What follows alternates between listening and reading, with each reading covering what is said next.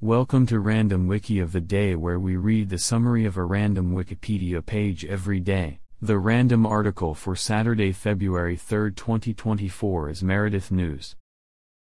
The Meredith News is a weekly newspaper published in Belknap County, New Hampshire.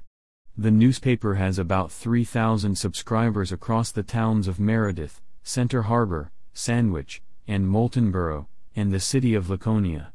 It is owned by Salmon Press LLC. The first issue was published on July 22, 1880, as the Meredith Weekly News. The publisher, George F. Sanborn, ran the paper from an office on the second floor of his family home. In 1882, Sanborn started an initiative to build a free public library. At the time, most libraries in the state were private libraries that only benefited paying members. The library was implemented in the Sanborn home next to the Meredith News office. One of Meredith's most prominent residents was Bob Montana, a famous cartoonist known best for illustrating the first Archie comics.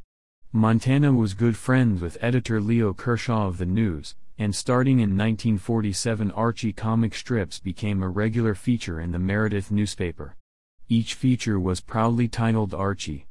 By Meredith's Bob Montana.